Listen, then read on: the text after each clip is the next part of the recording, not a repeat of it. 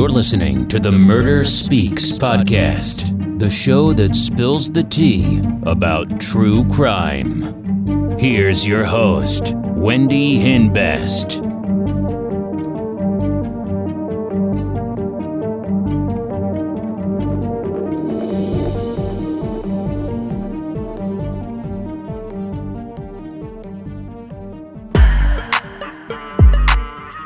So you're planning to hang out with some friends or go to the gym and you don't know what to wear, even though your closet is full and your drawers are so stuffed that they won't shut.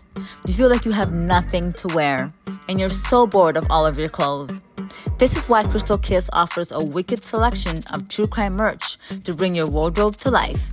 From hoodies, leggings, and t-shirts to joggers, crop tops, and tank tops, Crystal Kiss has you covered. Offered in so many designs, Crystal Kiss can make you stand out and feel dazzled. Make a fashion statement with Crystal Kiss. Check out crystalkiss.com today. Hey, welcome back to Murder Speaks. I hope everyone's having a great week. So today's real crime story is about 22-year-old Kristen Huggins of Trenton, New Jersey. Kristen was born in January 1970 in Bucks County, Pennsylvania.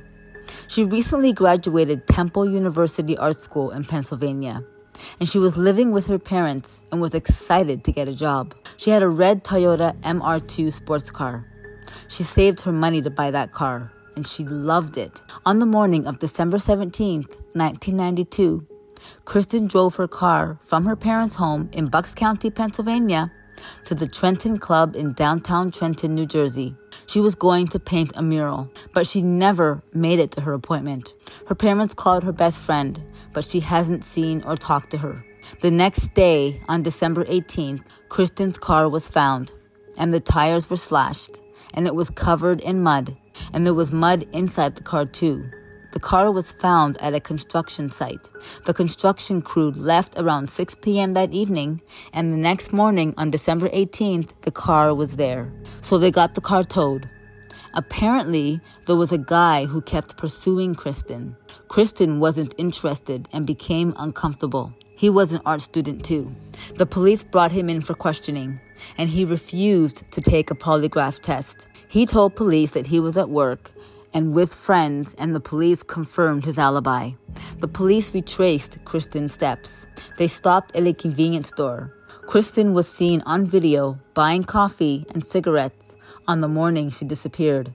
She came in the store at 9:06 a.m., and her appointment was at 9:30. The manager of the Trenton Club talked to police.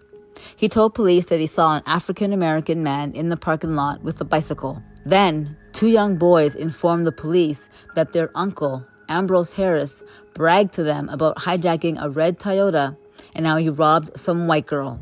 Some witnesses saw Ambrose driving the red Toyota with a Pennsylvania license plate on the night of December 17th. The boys said their uncle killed Kristen, and they all had her ID. They told police that they rode in Kristen's car. There was surveillance of Ambrose trying to use Kristen's card at the ATM. The boys were afraid to tell police at first because they were afraid of what their uncle would do to them. Ambrose Harris was a serial rapist and kidnapper. He was already in jail. He kidnapped a 17-year-old girl. She managed to convince him to let her go to the bathroom. And while she was in there, she wrote a note and gave it to the bartender, and the bartender called the police. February 18, 1993, a woman named Gloria Dunn called the police and told them she's a psychic and that she knows where Kristen's body is. If you're looking for true crime merch with a great fit and feel, look no further. Crystal Kiss has a wide selection of clothes to brighten up your wardrobe. I like to wear clothes that make a fashion statement and says something about me. Like, our true crime and chocolate design describes me very well. I love chocolate and I love watching true crime, so they go hand in hand. Our hoodies are so soft and can be paired with one of our true crime joggers to make a super comfy outfit. Our true crime t-shirts fits true to size and last several washes. For a night out, throw on a pair of heels with one of our true crime leggings and a crop top. Whatever you're doing, Crystal Kiss has you covered. You people in the US, get free shipping when you order 3 or more items. You can also use discount code MURDER15, that's MURDER15, and save 15% off your entire order. Check out our wicked selection of true crime merch today at crystalkiss.com.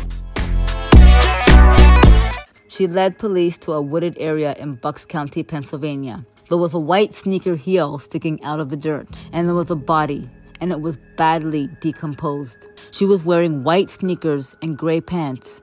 Her body was sent to the morgue to have an autopsy. The autopsy confirmed it was Kristen Huggins, and cause of death was 2 gunshot wounds to the head.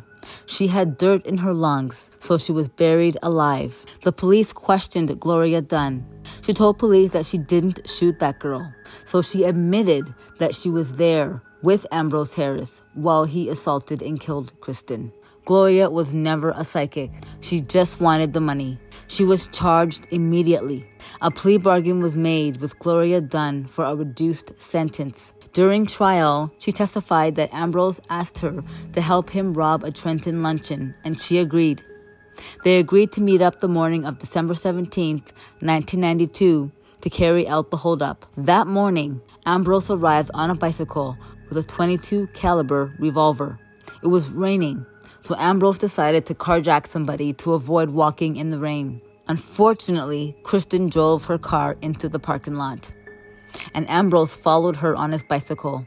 Then he came back driving Kristen's car with Kristen in the passenger seat. He told Gloria to sit in the front seat with Kristen on her lap.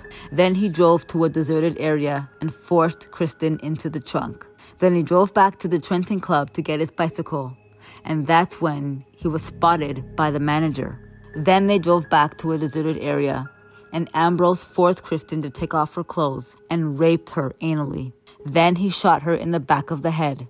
Then Ambrose dragged her body a short distance from the car and hid her body under a discarded mattress. Then they left to go to Ambrose's mother's house to get 2 shovels. And when they got back, Ambrose shot Kristen again in the face to make sure she was dead. Then they dug a shallow hole and placed Kristen face down in the hole and filled the hole with dirt. Before they left, Ambrose went through Kristen's purse and took $30 out of her wallet and her ATM card. Ambrose told Gloria that he abandoned Kristen's car with its tires slashed, and he covered the car with mud to conceal any fingerprints. Ambrose was arrested 10 days after the murder on an unrelated matter, and at the time of the arrest, the gun used to kill Kristen was found on Ambrose. Ambrose was charged with kidnapping and sexual assault incidents involving 4 other women that had occurred both before and after the murder of Kristen.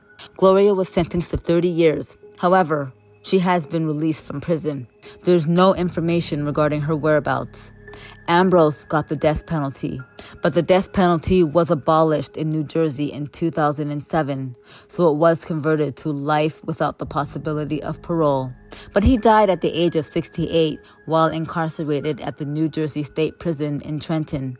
The cause of death was not made public. This poor girl, it really was the wrong place at the wrong time.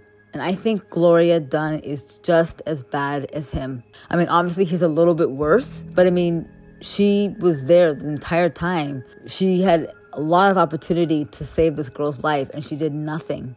Thank you so much for joining me on this week's episode of Murder Speaks. Hope you enjoyed it. Please like and subscribe. And if you like it, please share it. Sharing is caring. Check out my YouTube channel, Murder Speaks, for more real crime stories. Don't forget to subscribe. Join me again on Murder Speaks. Thanks. Bye.